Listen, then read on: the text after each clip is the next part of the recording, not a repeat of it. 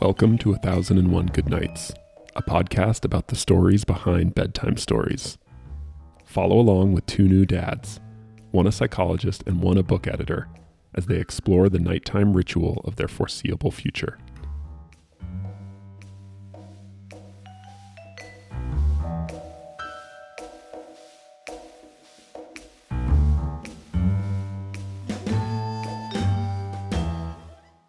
Hey, Ben. Hey, Nick. How you doing? I'm pretty good. How are you? I'm good spirits. Good. Good. Well, we are going to talk about the Sandra Boynton books tonight. Speaking of good spirits, because I feel like these are just full of good cheer and good spirits. But I had never. I think we'd had one or two of these laying around, but they sort of got lost in the shuffle until you suggested we do these for a podcast, and then I sort of brought them out and have been reintroducing them to my girls. But tell me why, what these sound like a pretty big hit in the Gibson family. Yeah. I mean, not just as individual books, but Jack actually likes just to look at the, like any good book, the back of the book has, under serious silliness for cool little kids, which is Right. apt description for Sandra Boynton books. And as you can also buy these other Boynton board books, and he will just look at the back cover and talk about the other books. So he'll say, do we have Blue Hat, Green Hat? Do we have But Not the Hippopotamus? Do we have the Going to Bed book? And he just loves even sort of as the books as sort of little postcards. He just enjoys looking at the covers and sort of talking about what's going on there. So I remember being endlessly fascinated as a kid with like the Hardy Boys back cover, where you got to see the covers of all the other ones that you didn't own, and just it's almost like when you look at a map, like in fantasy books, you look at the map, you can just kind of get lost, like imagining what could be on the other side of those mountains or in this forest. It's like whole little worlds. I mean, so it's like you're in this kind of hall, and then all these doors are tiny little universes. And in Sandra Boynton's case, they're mostly filled with hippos. Like no matter what door you open. But Still exciting. yeah, no, I mean, and obviously people love hippos. I think so. I don't know how, since as a maybe a relative newcomer to Sandra Boynton, I don't know if you know how she kind of made her bones originally. I have not heard that. Tell us. She did. Apparently, she was a big name in the greeting card business, and she had some 1975 greeting card, that was it was something like hippo, birdie, two U's, and it's a picture of a hippo and a birdie and two sheep, and it sold like 10 million copies. So people really respond. I mean, and I get it. I mean, the hippos are, though. I feel like I don't know why I had this in, like, I saw some like nature documentary that mentioned that hippos are the most dangerous animal in Africa, even more deaths or something than crocodiles. And they can bite a crocodile in half. And I can't, maybe that's a real sign that I can't resist dropping that factoid on people. So like some unsuspecting guest will pick it up like, oh, that's a cute hippo. And I'll say, well, if you were to meet one in the wild, though, you should keep a safe distance, because actually they're very dangerous. Turns out. But yeah, no, these are great. I mean, and they're they're easy to read. They have she's got it down to a science. I mean, kind of the amount of text per page, like you can almost keep continuously turning the pages, and there's enough to sort of keep your attention without breaking the rhythm. And it's a real, I feel like in terms of driving rhythms, this is up there with those, the going on a bear hunt and maybe some Seuss books, where it really like you get like a solid momentum. And she has kind of droll things that you can kind of notice without breaking stride, or you can kind of pause and kind of note them, like the But Not the Hippopotamus book. It goes from one page to the next, and it's the goose and the bear, or the moose and the bear and the goose and the hare are doing their best to keep up with the rest, but not the hippopotamus. And so each time you stop but not the hippopotamus, and then at the very end, the hippopotamus joins in. But then the very last bit of text is, but not the armadillo. And that bit really kind of, I think that's really clever. So there's like, so it's very workmanlike, but it manages even within that space to carve out a little time for sort of like, I don't know, kind of those, we call them like Pixar like touches where it's just Yeah, a the little, Pixar effect, right? like it's a little bit, there's like a little bit of extra seasoning, in there. So what did you think? Do your girls like the book, or have you enjoyed Yeah, these? they're starting to catch on. I agree. I really love a book that you can just kind of plow through. That's got good momentum. Kind of like a anthemic, The Killer's song. It just Yeah, no, really that's sort of right. like And I marches don't, you along. and that does not mean that that it's like reductive or simplistic. It's actually, I think, deceptively hard to create something Yes. like that. And without, being, and especially to have little like flourishes and to have like a sense of whimsy in there too. But yeah, she's really good at it. So And what do you make of the there's a lot of playing with the type, the fonts, right? So yeah, some are like big and like colorful and kind of wacky and different types of fonts. And um does that, I can't decide. Sometimes I feel like that's just, as a reader it can be kind of distracting. But it's helpful, right, as a parent, because it kind of, or as a reader, because it cues you into, I don't know, the more like performative aspect of reading to your kids, right? yeah, I think that's right. I think it's, especially if you're reading for the first time, and it's one of those things. It's not. Um, I think we've made this comparison before. That happens in the Richard Scarry books too, but Hmm. that's also, it's kind of random, and sometimes it's hard to know how to read a Richard Scarry page, like where to start. And you can, I don't think that I've ever, like, if I'm reading one for the first time, I'm ever thrown by the like. Usually, it just means like this part should be louder, maybe. Like Mhm. it really does seem to me more like, if somebody had prepared a speech for you and then they underline some things, or Right. like you just know that this should, you should emphasize these particular things. Do you Um, think do you think kids think about that, pick up on that? Like, um, we're talking about it like it's more of an aid for the reader, but yeah, I would think by the time a kid can read, they're not reading the Sandra Boynton books very much anymore, right? So maybe. the kids who are having this read to them, are they actually paying attention to the words, do you think? Like, visually, like, on the Oh page? yeah. I mean, so right now, I don't think either one of them, like, eh, do you, like, it's kind of a different, so far, I don't know that Jack is at the stage where he notices the pictures and he wants to know what sort of like groups of sentences say. But I don't know that he's picked up that, this text looks different than this text. Like if he's like essentially like reading over my shoulder, or like this one, like these That's what I words seem mean. My different. my daughters haven't either, like, even in the book with no pictures, which is all about wackadoodle Right. text, they've never commented on, like, "Oh, that, word is orange," or, "This one's really big and this one's really Yeah. tiny." Um, which makes me think it's more for the reader, but I don't know, I that think would be it's, interesting. I think that's right. I mean, I don't know. I guess we'll revisit this. I mean, it'll be interesting to see how these discussions, like when our kids are sort of taking over the task of, reading to themselves, Mhm. and what that transition looks like. But um, I mean, maybe. I mean, Jack is I mean, he identifies. He's always looking out for. He's gotten to the point now where he'll say, what is that word?" Or I don't know that he would Mm, recognize it again, but he's on the lookout for J's because that's what his name starts with, and right. so he is kind of aware of like the power of like a written word is like a discrete thing and how to like separate one from the other. But he definitely is not. I mean, he has.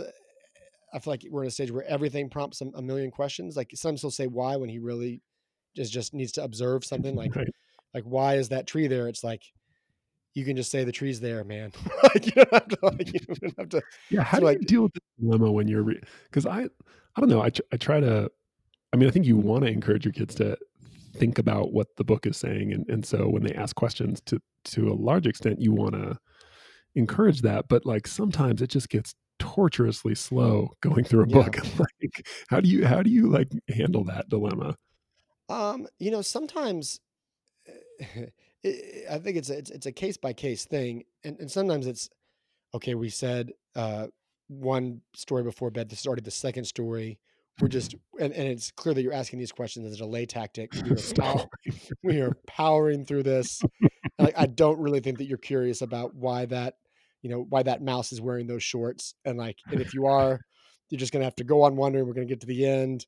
Like, this is like, So you're um, looking for genuine curiosity. yeah, and then sometimes it's, I mean, but I'm not consistent, which is bad in a parent, but sometimes it's like I find that question interesting, or I see where, or like sometimes it's questions where I just see an infinite, like, well, if I say this, that's not going to be a satisfactory answer, so I just like let's keep it moving, or sometimes I think that maybe he'll be more excited about, like, really he's not asking the right questions. He should wait and save his questions for the next page. I really think he's going to be intrigued by like this goofy scenario, and I feel more comfortable. So sometimes I scroll along, and then sometimes I don't know if we're just kind of hanging out. Maybe we're trying to kind of kill some time or something, and then yeah, it's great that he's engaged, and he can kind of run the show. Right. Do, Right. what do you do? Do you just do you Yeah, I just pop wing do you it. pop Probably depends what kind of mood I'm in. yeah, I mean, yeah, I try to, I try to answer, but then the other thing too is when you're at least we're reading to multiple kids now, so there are oftentimes where one kid like wants to keep going, and then one kid is like obsessively picking up on tiny little details on one page, and they kind of get frustrated with each other. So then oh, you're playing interesting. like, yeah. So and two, I think I probably err too much on the side of let's just keep going because I like the flow. Like um, especially with a lot of these like younger kids books that are so rhythmic. Like it's so much about the like the music and the rhythm of the working through the yeah. I don't know. So I probably err on that side a little bit too much. I should probably be a little bit more accepting Yeah, I mean, of all the I've def questions. But I've definitely I've definitely made an adjustment. I think when I first started off, especially with books like the Richard Scarry book, I was more task oriented in terms of we need to get through the book, right, and now I still am more so, but I'm less. It occurs to me that it, they're not like, they're not checking off some kind of box where they finish for them. Like it maybe doesn't matter if they finish the book or not. I don't know. Like, like, is there something about the discipline of finishing a book that it's important to finish what you start? Like, I don't really. well, I'm not as worried about. no, I think it's just more like a preference thing for me. I just Yeah, like the feeling of like rolling through it. But I think that the thing I try and keep in mind too is that kids are you can be reading the same story, but kids are doing very different things yeah, on different readings. So one time it may be about the plot, one time it may be about a particular character, one time it might be about just some weird little detail, and so even that, like when kids are learning to like kind of grasp the whole and yeah, also to like analyze little detail, and that's good, like that's, I don't know, that's a big yeah. part of reading Well, I mean, generally. we've said So this before. Like, it's really remarkable. Like, sometimes if you a book, um, you don't see it for a while, and it comes back up, and then the kid's like almost like a different person when you're reading it to them, just yeah, because they've changed in so many ways, and so I'm like, oh, they're not gonna be engaged with this, and then they are, and that's really exciting. Can totally. we pause this? I hate to hijack this conversation, so apologies, Sandra Boynton. Speaking of books going out of circulation, I it is so easy to lose children's books. Maybe I mean I lose things all the time, so maybe just me, but there we have a bunch of them, and the spines are also thin, so it's hard to hunt through the ones you have. And then our kids have stripped the like or stripped or eaten in some cases gnawed on the spines, and so like identifying a book, it's like it's hard to figure out what it is, and they move them around, and I- they're not keeping track of them. We're so I've do often you thought that there's a market out there for like the otter box of children's books. Not that you get an actual case for your children's book, but publishers produce an edition that is like the indestructible indestructible, yeah, version of whatever their most popular works, and you pay 3 times as much for it. But this right. thing you could Yeah, throw it in but the fireplace and it would be you throw okay. the fireplace and it's fine, but what if like your kid just like hides it somewhere, and they get it just then you've got this like super expensive book that like, oh yeah, I was keeping it in the recycling bin because that's a place to So shamefully, I have to admit that in our family, the hiding is mostly going on by the really. parents. um, yeah, I don't know. Do we lose? I actually don't know if we lose too many books. It could be because we have a small house. It's Um, just us. I feel Yeah, like but we you live. guys have a nook and cranny house. You guys have just all sorts of fun places Yeah, to maybe we stash maybe books. we have a nook and cranny disposition. I don't know. We like checking out books in the library is rolling the dice, and the Irving Public Library has dispensed with late fees, but if they judge you to have like lost and therefore bought a book, they're like, yeah, that's it. And so and we somebody gets a library book and it's it just kind of gets like swept into the mass of them, and then it's all these tiny little, I don't know. So it's just me, so we won't we won't talk about it anymore. But if it is, and I feel like especially inevitably before we do one of these sessions, like I should have that book on hand, and usually because we're going to be discussing it, I've had it out and have been reading it recently, and then some child has wandered off with it or it's gone Mm. somewhere else, and Well, one of these days we're going to have to do an episode on um, children's books organizational methodologies, yeah. because I have lots of thoughts on this, and I feel like we really owe it to our listeners to do a Yeah. deep dive on. Yeah, you just owe it to me. I'm sure. I mean, if you found some way to not lose books, then I think like maybe we don't even do a podcast just after we get off the after we stop talking here. You just send me some key strategies. I'll give you the PowerPoint. Yeah, that's right. Send you my deck on. um, But anyway, but okay, but we should back to. probably get back to. But I mean, and there's not too many. I mean, they are pretty straightforward. I mean, she has some kind of like. So you've read uh, in addition to the hippopotamus books, there's Happy Birthday Little Pookie. There's a bunch of Pookie books, and those I feel like those are the Happy Birthday Pookie is a little less rhythmic because there's that interaction where the kid wakes the parents up on their birthday, and it feels a little bit more like dialogue than I don't know, sort of like narrative verse or something. Right. Um, but still kind of the same, like kind of the same aesthetic, kind of the rounded shapes, like kind of Yeah, rhyme with. I mean, she's got a really good balance of.